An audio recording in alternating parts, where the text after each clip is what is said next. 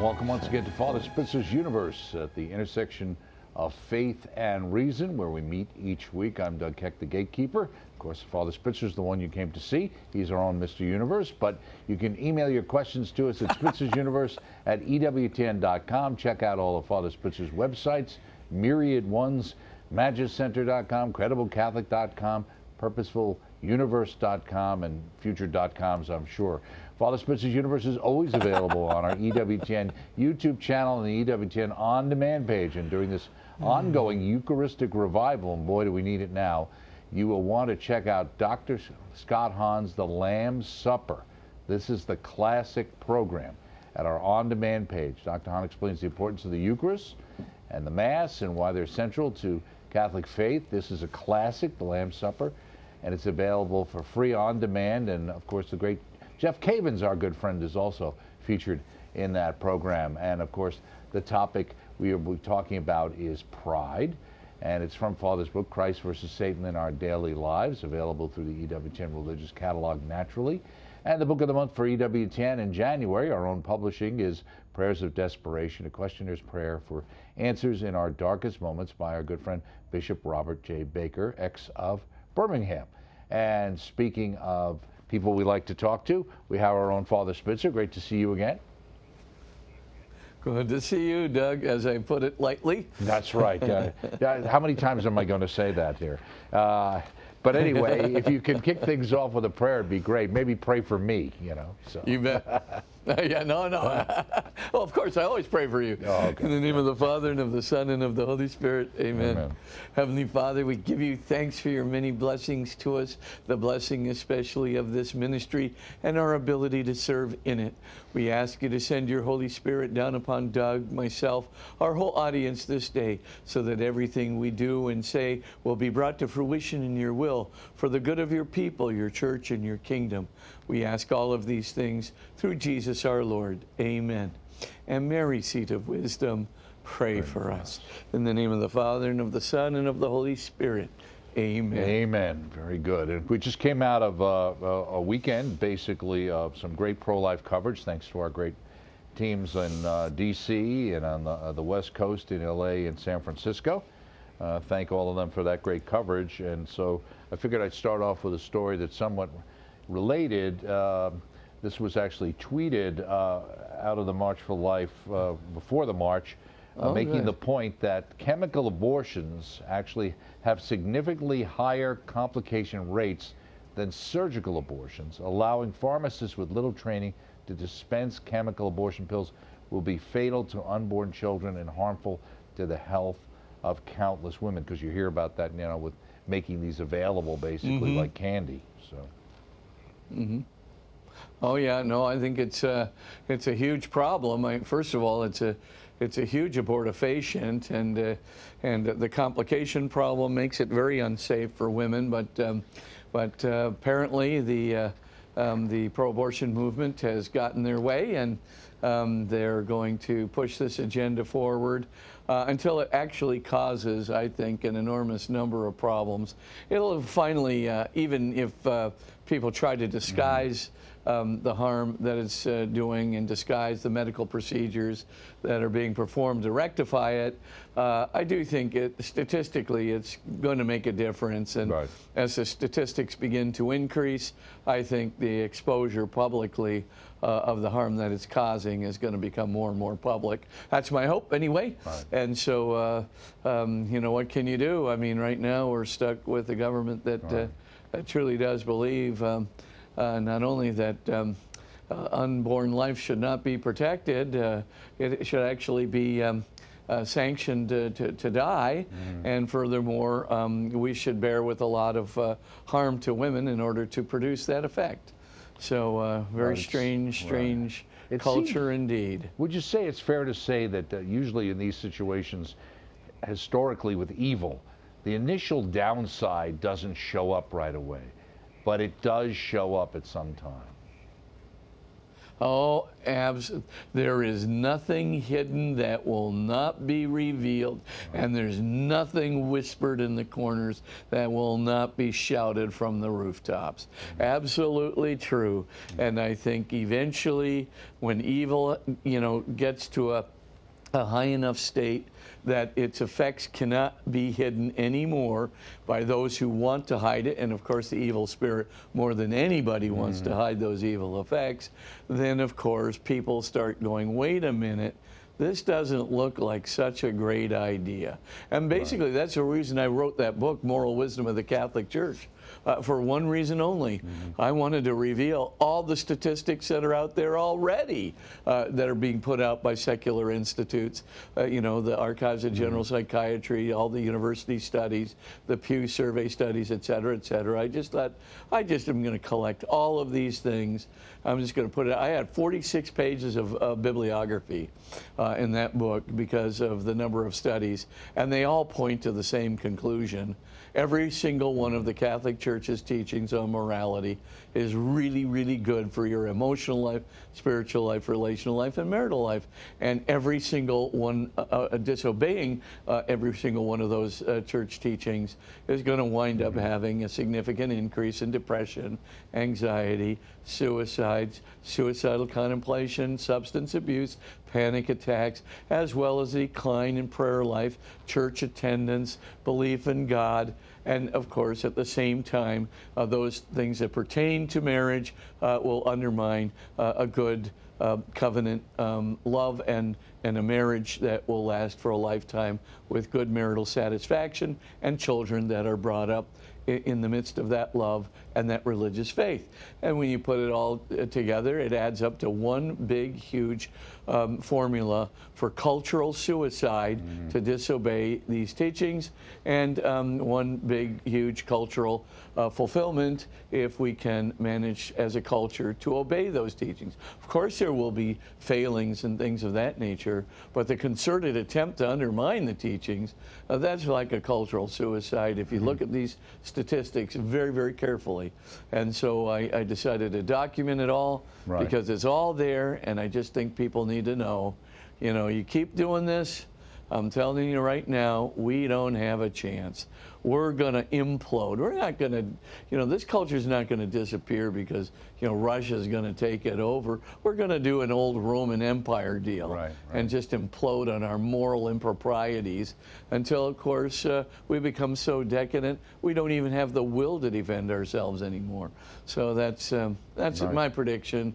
I think just superior cultures will take over, ones that are less hedonistic and decadent, ones that are less concerned with narcissistic values and quote unquote, and are instead interested not only in religious and transcendent values, but interested in respecting other people in the way that they deserve according to the kind of love that Christ gave us.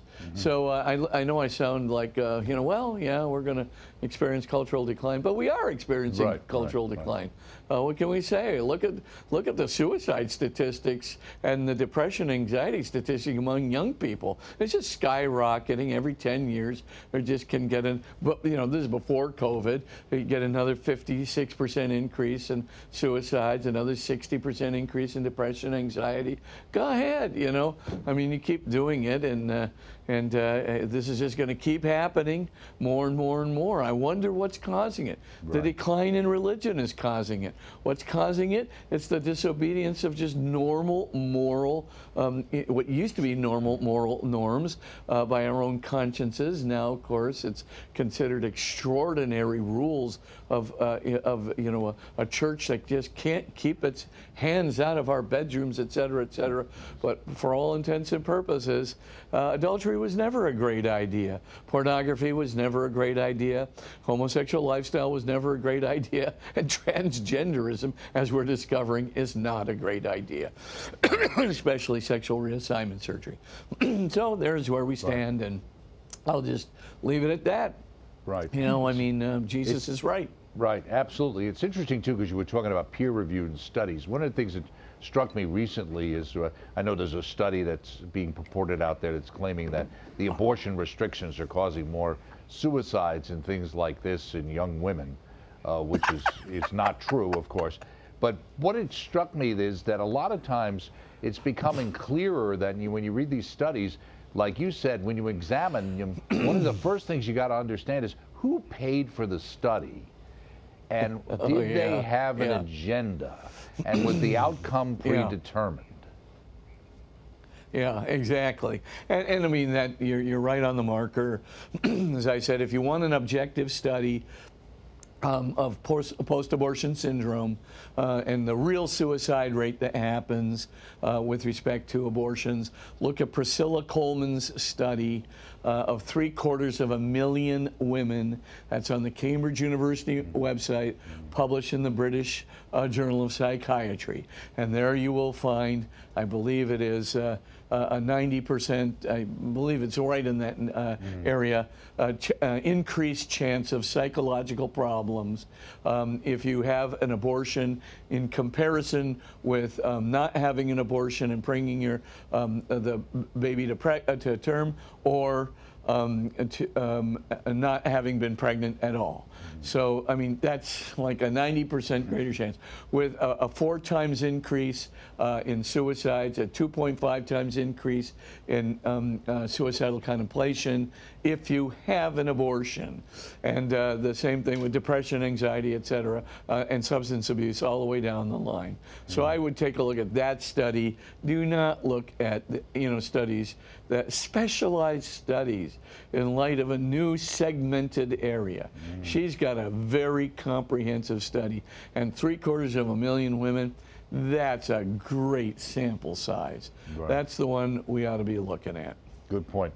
Speaking of surveys, this one recently came out this month from the American Enterprise Institute survey on Center on American Life, Faith After the Pandemic.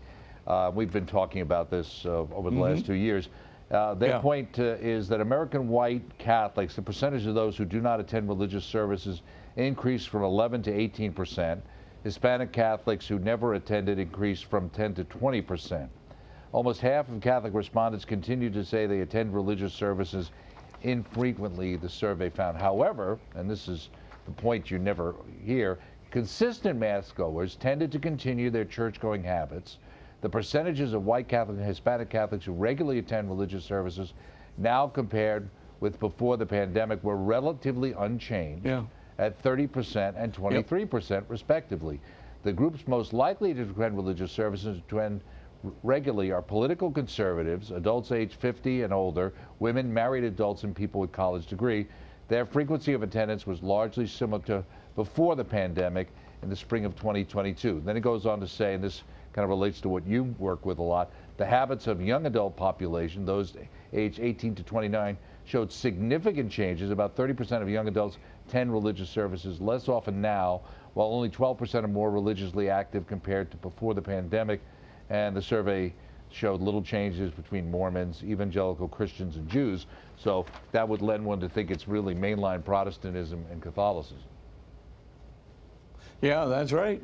I mean, I think young people, if they don't have that gumption in them, or if they have, doubts within them, or if they are just being drawn away by what I call alternative cultural values that are not looking carefully at the underpinnings of what those quote-unquote values are.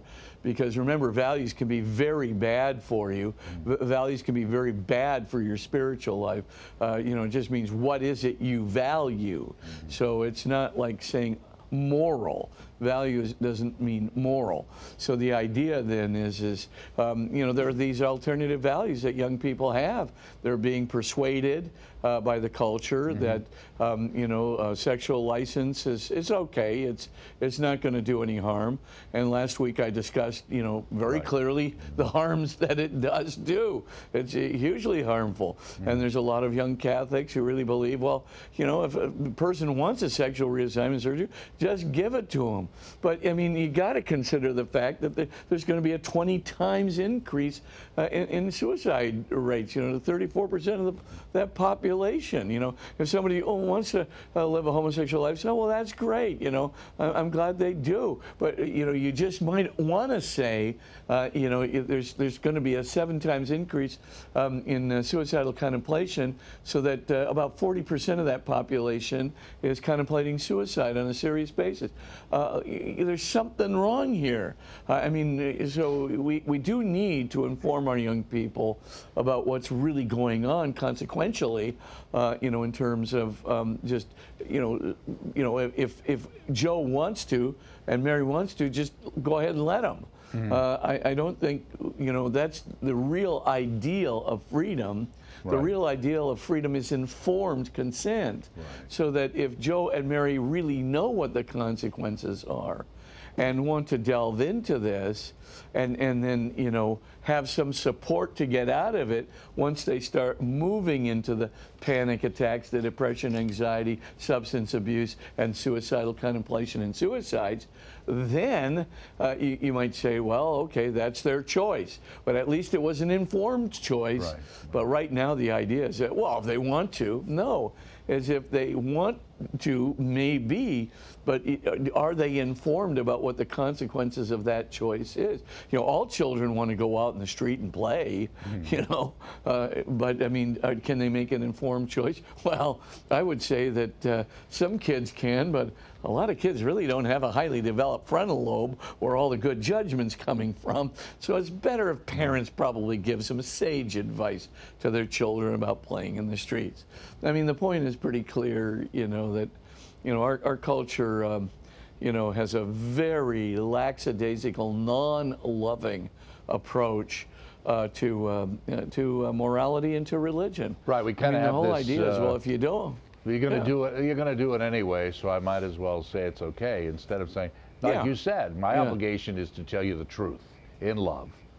After that, if you're an adult and you have an informed conscience, the way you've malformed it, whatever it is, at least like you said, I've done my part. Yeah, but the idea is, if you want to do the, you know, to do this thing, you know, I'm not going to let you do it without telling you first what I know to be the case. And the second thing is, you say, well, if you don't want to go to church anymore, well, that's your business. Don't go. Well, at least tell them what the consequences are. You know, if they haven't figured out what the religious consequences are, I think that's, you know, we should tell them that too. But also, there's a really good emotional bad emotional consequences that they need to know about. And you know, we know that, you know, you can have a doubling and tripling of depression, anxiety, and substance abuse, etc., just by not attending to your religious life. That huge study done by the American Psychiatric Association pretty much tells the whole truth of the matter. I mean, there's no surprise to me that these suicide rates and homicide rates and depression rates and anxiety rates of young people are skyrocketing through the ceiling. I mean, we know this already. We know that religion, you know, keeps those things under control. We know that following, you know, normal moral order keeps those things under control. And when they're not in place, pretty much you can expect exactly what the statistics say you're gonna get. And that's exactly what we're playing out in the culture. And it is crazy for us not to tell the consequences of actions to those who are thinking of practicing. I mean, our whole point is, yeah, that's right. The point of informed consent, you know, if we really believe freedom is based on informed choice and informed consent, then let's you know, change our lackadaisical habits. And you know, you just don't want, you want to be nice, good, be nice, but don't be nice that way. Right, absolutely. Here's a story, a quick thing. It's a little on the side, but with the Cardinal McCarrick case, or ex-Cardinal McCarrick case coming up again in the news, I thought this was interesting. There's a story came out about a study that was done, came out of the Chicago Public School Teachers Union, which said hundreds of teachers in that system raped, sexually assaulted, and groomed students last year. According to a report released by the Public School Office of the Inspector General, between 21 and 22 school year, 772 investigations into teachers for allegedly raping, sexually assaulting, or grooming students. They went on to say the office was able to close 600 adult-on-student cases in the past year and substantiated more than half of the allegations, despite that only 16 of the cases have been resulted in charges. And it's not to defend the horrors inside the church, but it's also to put some of these things in context for people to realize that this isn't a purview just or something that happens inside religious organizations. Oh yeah, no, that's right. It's very true, and it's not just in the schools, though the highest incident rate of abuse of children is in schools, but it's also with respect to athletic organizations and coaches. That is a second highest incidence, and of course there's even things that go on in other organizations that are not religiously affiliated, but religion is there, and it's just not the Catholic religion. It's all religions have the same difficulties with abuses, but until we, I mean, I think the Catholic Church has taken a lot of very, very good steps to alleviate that, but you know, I mean, it's horrible what happened. Right. It's horrible that these people violated their vows, and alas, I think, we probably responded too little too late, but now we are responding, and we're responding so well that it's really bringing the incidence of all these things down to a much, much lower level. Right. I mean, it begins in the seminaries, but it has to continue to be monitored by bishops very faithfully, and they're doing that. As a matter of fact, I mean, once any kind of allegation is reported, these priests are taken offline. Right. So those are anyway. There's no excuse for past right. offenses, absolutely. And certainly for hiding them, but at the same time, yeah, you're right.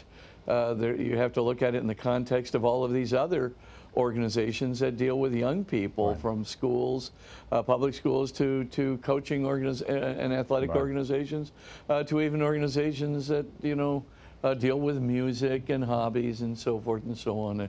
They're there in huge numbers, and it's the online community now is probably spawning more abuse of children than anything right, else. Right. Yeah. Like you talked about last week with the whole pornography. I mean, when you get that objectification, that people are basically there for your personal pleasure, you know what I mean? Yeah. Kind of a situation. How much of that, looks for some sort of outlet outside of watching it on a video monitor? Yeah. Yeah, no, that's very true. Absolutely true. And so you can pretty much predict what's going to happen. And I even knew a person who, did computer bots, that tried to get into, these abusers are so frequent.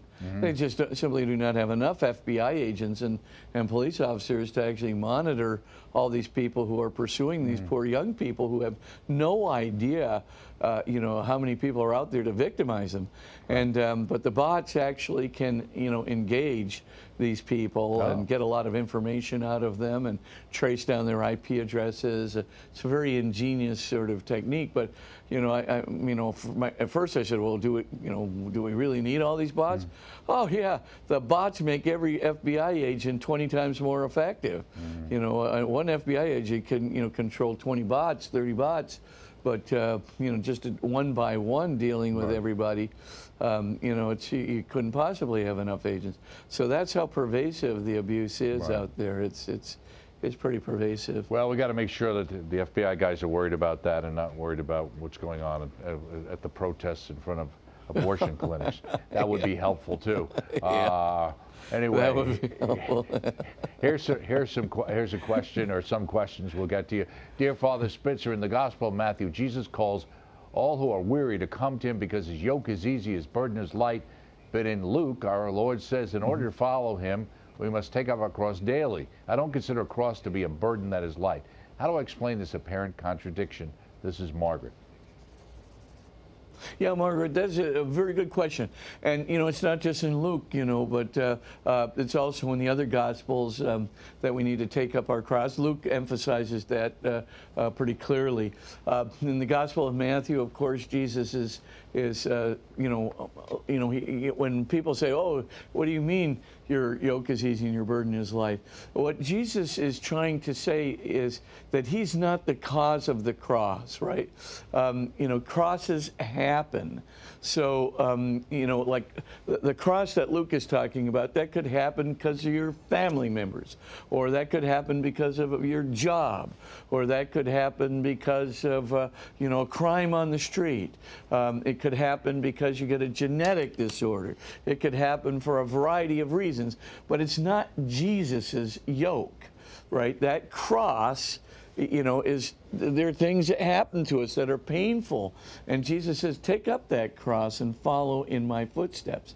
What's Jesus's yoke? What is his burden? He gives relief. What Jesus is trying to say is, when one door slams, my Holy Spirit is opening another door in front of you. When one door slams, here are some prayers you should pray, and I can bring peace into your life. When one door slams, there might be some really good opportunities for you to see. Opportunities maybe where you could do something new in life. Opportunity, right? I mean, one door slammed when I started going blind at the age of 31. I didn't want to go blind, but on the other hand, I would have been a fool not to look for the opportunities in the blindness, because in those opportunities, it's just like Paul says, in my weakness is my strength. And when I grow weaker, Christ grows stronger in me. So, Paul says, the Lord sent an angel of Satan to beat him, to keep him from getting proud. And that pride was antithetical to Christ growing stronger in him. So in every manifestation of weakness, and I think Paul had an eye problem myself, but that's a whole other story. Well, he certainly did at one point, and we know that. I mean, yeah. Right. Yeah. Yeah, he did. He I can point out about 5 passages in Scripture that really indicate it. But the one thing that's interesting, though, is if we take advantage of those opportunities to grow in virtue, or those opportunities to do something new in our lives that we never considered. I'm telling you, when one door slams, the Holy Spirit is opening up other doors, maybe some windows too. But the point that is really clear is suffering helps us to get to heaven. And if we have faith and use our faith in suffering, then we not only get to heaven faster, we actually find ourselves growing in the virtues that are needed to get to heaven. And Christ uses all these things while he is bringing us peace. And that, I have to tell you, that has been my experience with blindness. I know it's not the worst of possible disorders, but it's one that is definitely inconvenient. You can have all the same kinds of difficulties dealing with it, because you're looking back on your past life. Oh, I was able to drive. Now I'm not able to drive. Now I was able to be competitive in doing these things. Now I can't be competitive. Now I'm bumping into things in the airport. You're always playing the comparison game. You have the same kinds of things. What is my life going to be like? My life as a scholar is going to be over, blah, blah, blah, blah, blah, blah, blah. None of it needs, if you listen to that voice in your head, instead of relying on Christ and trusting in him who takes care of everything, he can lever it all for one thing, the one thing that God wants. He wants you to get to heaven, eternal life, and he wants you to appropriate those virtues that will help you to get into heaven, and he wants you to lead other people into heaven. And if you're doing those 3 things, and suffering was the road that it took Augustine that road. It took every saint I know that road to get into heaven. They needed some suffering. They needed that leverage. They needed that same, angel of Satan to beat them, to keep them from getting proud that Paul talks about, so that they could know that their true strength is Christ Jesus. And their true goal is to lead other people into the kingdom of heaven so that they also may get into that kingdom. If that's, if suffering has that potentiality in every moment of it, and by the way, it can even happen in a concentration camp. If you look at Viktor Frankl's incredibly good book, Man's Search for Meaning, all these things, I'm telling you, suffering, it's awful to begin with. Who wants to suffer? Who wants to break their leg? Nobody. But at the same time, if we begin to look at this soberly, maturely, Father, through the eyes of faith, we actually have to take one right now. So, but hold that thought. We'll pick that up right after we come back. Stay with us here in Father Spitzer's Universe.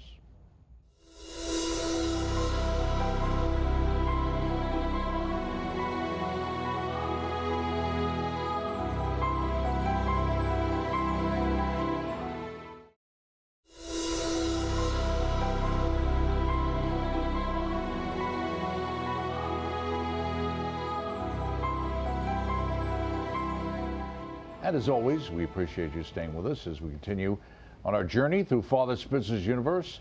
Our topic, Pride, from Father's book, Satan in Our Daily Lives, of course, available through our EWTN Religious Catalog. Father, we were finishing up on that question from Margaret.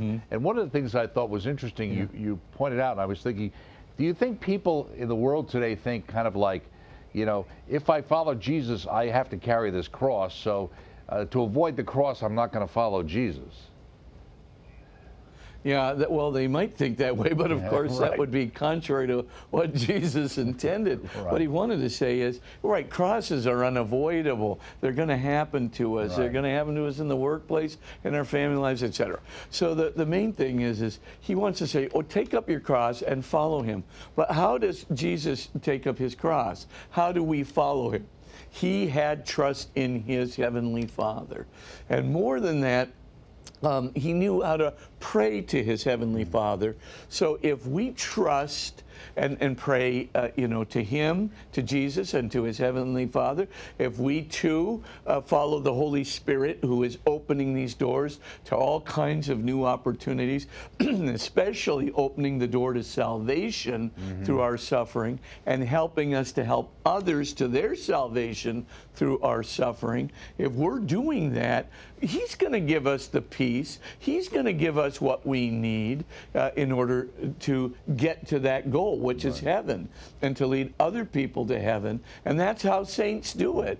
I mean, that doesn't mean that they had a perfect life, a perfectly peaceful life in this life after that. Although, if we put our trust in God, his yoke is easy and his burden is life. If we put our trust in Jesus, I mean, you can see from the statistics what happens, right?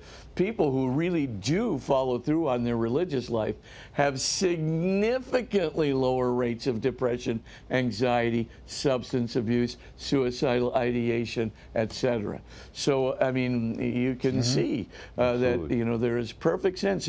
His yoke is easy. I mean, his yoke is kind of lifting us up and helping us. His burden is light. He lightens the burdens of the crosses that he doesn't cause, the crosses that just happen in our lives. Right, absolutely. Another question. Dear Father Spitzer, I have a Masonic ring of a deceased beloved family member. I know the Masonic rite is not holy. What must I do with this ring? Should I have it destroyed, and if so, how? Kathy. I would just send it right back to the Masonic lodge from which he got it and said, thought you might be interested in this, I'm not. Signed, Kathy. That's what I would do. And, I mean, if you want to destroy it, fine. But I would just make your public disclaimer of your relatives' Masonic heritage, and I would just keep it at that. I mean, I think that's probably the best way to go. Right. Okay, another question. Dear Father Spitzer. Or just destroy it, yeah.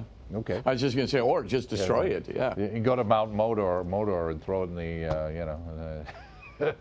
Yeah, or do like Teresa did. Say Teresa of Avila. Remember, she, you know, the guy who was wearing that pendant, you know, that was keeping him enslaved, you know, and in this relationship to this gal.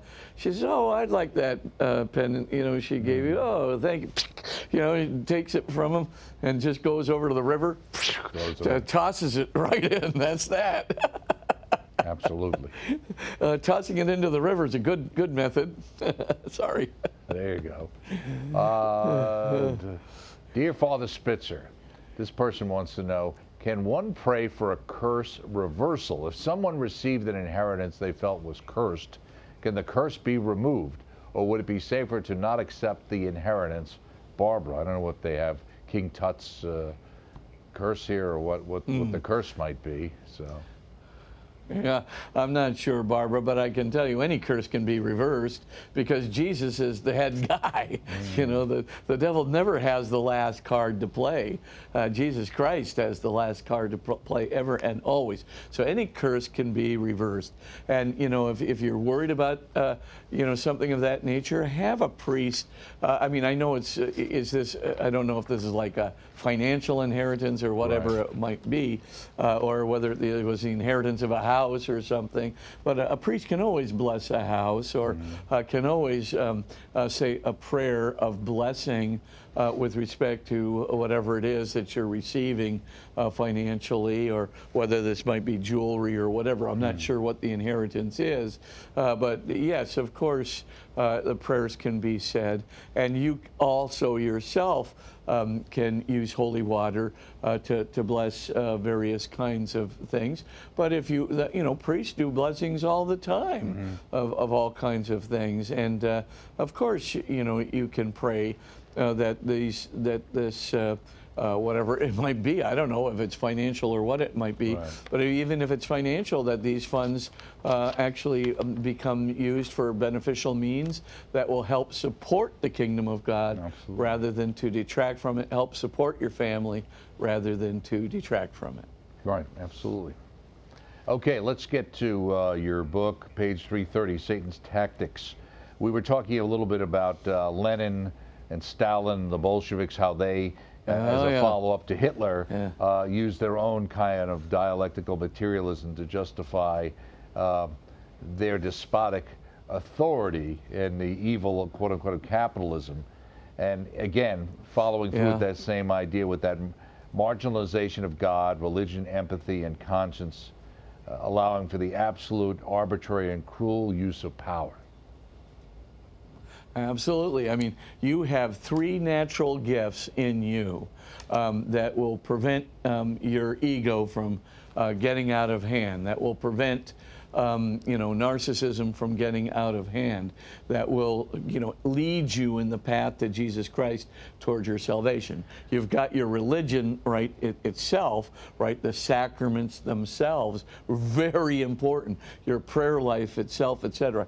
That religion corresponds, we might just call it, to the numinous experience within you, God's presence within you. And if you feed God's interior presence within you, what the early church fathers called the inner word, you can feed that through the sacraments, through your prayer life, through reading the Gospels, scriptures, etc. If you feed that, obviously it's going to do you very, very well, you know, going forward. Again, you can feed your conscience by, when you do virtuous things and avoid evil things, your conscience grows stronger, just as your conscience grows weaker when you do evil things and avoid good things. And empathy, that's a normal, you know, natural feeling, you know, of you know, kind of simpatico that we have with other human beings, you know, a sympathetic wave, as it were, or between human beings, that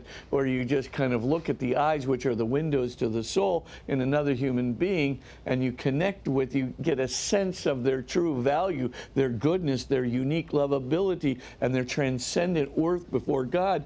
It's all communicated in the eyes, and we naturally empathize with people, and we don't want to do them harm. But that's the problem with egoism and narcissism, or what we might call pride. It just tends to callous over religion, which is generally the first thing to go, right? You don't want to, all these dictates of God, I don't need them. I'm above it all. And last week we left off on I'm above good and evil. So the main thing, of course, is once you start, callousing yourself to God, callousing yourself to religion, to the sacraments, to the church, once you start callousing yourself to conscience, right? You start doing evil things, avoiding good things, thinking you're beyond good and evil, etc. And then once you start callousing yourselves to empathy, where you really don't care about anybody that you meet, or what's he to me? He can't give me anything that I want. Write him off. All right. Once you callous yourself to those three natural gifts you have, that not only keep you on the path to salvation, but make you a civilized, humane, good, productive, conscientious human being, then you got problems. I mean, now pride has gotten out of hand, and that's a choice we make, right? We make a choice not to be religious. We make a choice not to follow our empathy and to care. We make a choice not to follow our conscience. It's a choice, and if you keep choosing against those three gifts, you'll change your nature. And your nature, instead of being inclined toward the good, will become progressively inclined toward evil, right, contra conscience, against love, contra empathy, and against God and religion, and contra religion. So you can see that once this happens, you break off the relationship with God, you break off the grace, you break off the empathy that leads to care, you break off your conscience, right? All three of these things are God's gift to you, right? I mean, that's God working through your empathy, God working through your conscience, God working through the religion, through the sacraments, into your interior life. Have you cut yourself off by choosing again and again and again not to follow his way, not to follow his law, not to follow his moral strictures, not to follow your religion, not to follow the sacraments? If you choose again and again and again not to do it, let me tell you what's going to happen to you. You're going to go into the darkness, and you're going to go into that darkness in powerlessness. You're not going to have the capacity to resist the evil spirit. It's just not going to happen. And of course, as you get more and more under his influence, it's not going to get easier to turn back. It's going to be harder and harder to turn back. You're going to get addicted to the evil that you do, addicted to the hatreds that are contrary to empathy and love and care. You're going to get addicted to the irreligiosity and the pure autonomous spirit that, that is, the Nietzschean program that is waved in front of you, that you can become the Superman, the Übermensch, the Übermenschlichkeit. You can become the one that is going to be beyond good and evil. The Messiah. You can be unto yourself the great, great Ubermensch. And so once you have done this, you think it's going to be easy to turn back? You're so cooperating now with the evil spirit. You're so addicted to the darkness. He's just giving you all the suck-up juice you need to sustain you. But believe me, the day is coming when the rug's going to be pulled right out from under your feet. And when nothing's for free that comes from the evil spirit. Everything's for free that comes from the Lord. But I'm telling you, he will exact the payment. And when he exacts the payment, you will know how difficult it will be to turn around, because you're going to get scared when he exacts that payment, and you're going to see how powerless you are, and you're going to see that your salvation is not only jeopardized, but you're going to see that everything you love in the world is jeopardized, and all of the arrogance is just going to come down to good old Hitler in the bunker. It's going to come down to, you know, Bormann in the bunker, and at the very moment, you know, when all these things happen, I'm telling you, I adjure you. If of course I'm preaching the choir here, but if you're in that category, turn now. Don't wait until later to turn. Get back to the Lord. Get back to church. Get back to the sacraments. Go to confession. Don't wait. It gets harder and harder and harder to turn. And once he's got you in his grasp and he thinks he's got you over the line, he'll exact the payment. And that's a scary day indeed. What's interesting, too, elsewhere on this particular page, you talk about even religion despots, and you point out, like a Jim Jones or David Koresh, have to marginalize concepts, principles, good and evil, empathy, personal relationship with a just and loving God. Though this may seem counterintuitive, I thought this was interesting. Many cult leaders search our religious texts from their traditions that are quite ancient in origin. And you even talk about the Old Testament here. What do you mean? Well, I mean, what I mean is they find passages that you can that might look like they justify the actions that they're proffering, right? That they're promoting, and so the idea would be then that even the devil can quote scripture, right? And so the idea is they search around for all kinds of passages that look right, and they quote the scriptures in an almost demonic way, and so you have to be so careful, because a religious despot. And there are many. We open the newspaper, we can see them all over the place. People who use religion for their best results. But as Christ says too, those people are answerable to him. Those false prophets and those false priests, they're answerable to him. But they do come in very much sheep's clothing, and the wolf definitely will exact his price. And the terrible thing with Jim Jones, this power-hungry, crazy guy. And yet people followed him. They thought he had this message of love. And at the end, it was all a message of hatred. I mean, I don't encourage anybody to listen to those last moments that were recorded when he's encouraging all of these babies and everything, the mothers to give their babies, cyanide and so forth in the Kool-Aid. It's just absurd. I mean, you look at it, it's so filled with darkness, despair, and diabolical dark power, and there it is, and people are just, their hearts are, who wouldn't take their baby and run? I mean, they're almost. Of course, some did and got shot. Poor little victims. They shot some of them. That's what happened too. Yeah, but some got away. Too. But I mean, better than taking your own life. In my view, may as well get shot in the back and take a risk. To get away. But but anyway, so So, but it was also one of those things too, when you're in a situation where they isolate the group, right? So that there's a total control going on. Down in British Guiana. Right. Exactly.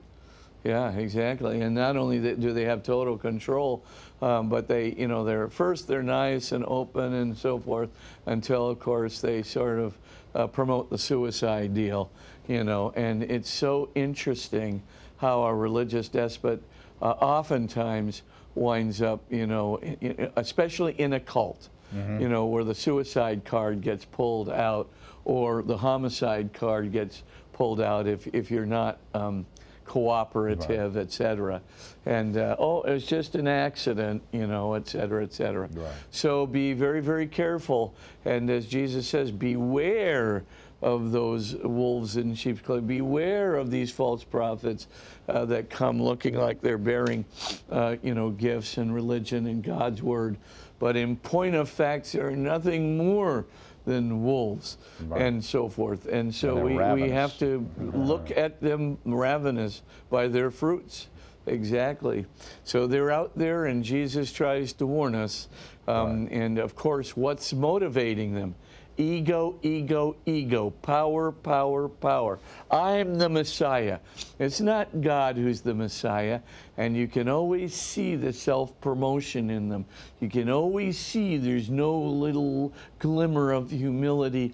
There's no desire to do anything against their own will in order to accommodate the good and loving will of God. And that's where you see the right, the despot. He can't hide long because the sheep's clothing has to come off the moment he's asked to give up his will or his right, his power over somebody, which is what he really wants, or his messianic pretensions or messianic position. Once he's asked to do that, well, everybody may as well commit suicide.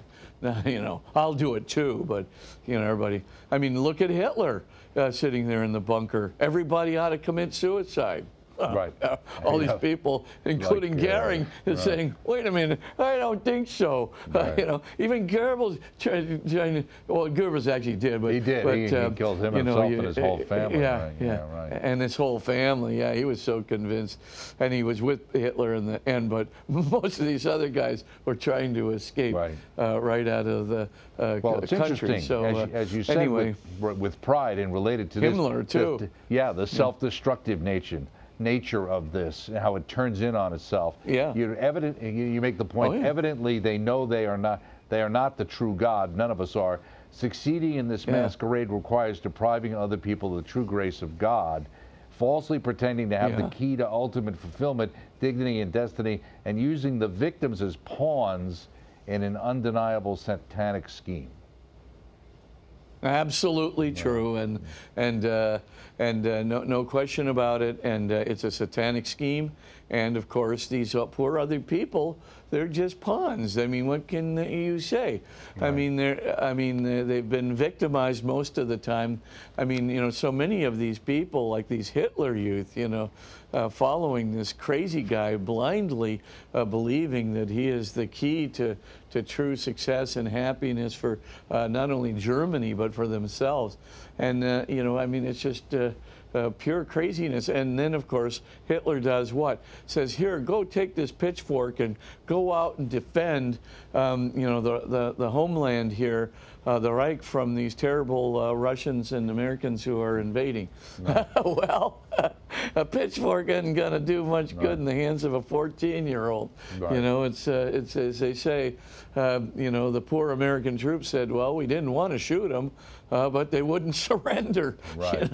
I mean, it's just crazy. I mean, how brainwashed they could be, and all of these housewives out there in the street cheering Hitler with these torch-lit parades. I mean, the guy knew how to do it. Right. He knew how to exercise a demonic charism over people. But at the base of it all is power. The base of it all is, narcissism and, of course, despotic position that's so addictive, the power over other human beings that's so addictive that he could just use to be God for a short time, to be the German Messiah for a short time. But that doesn't solve his problems. As you point out, Hitler suffered from depression, similar to you talked about Queen Elizabeth I. Anger, nightmares, suicidal tendencies, etc. So he was tortured as well. No. It wasn't like by becoming this messianic character, he felt great.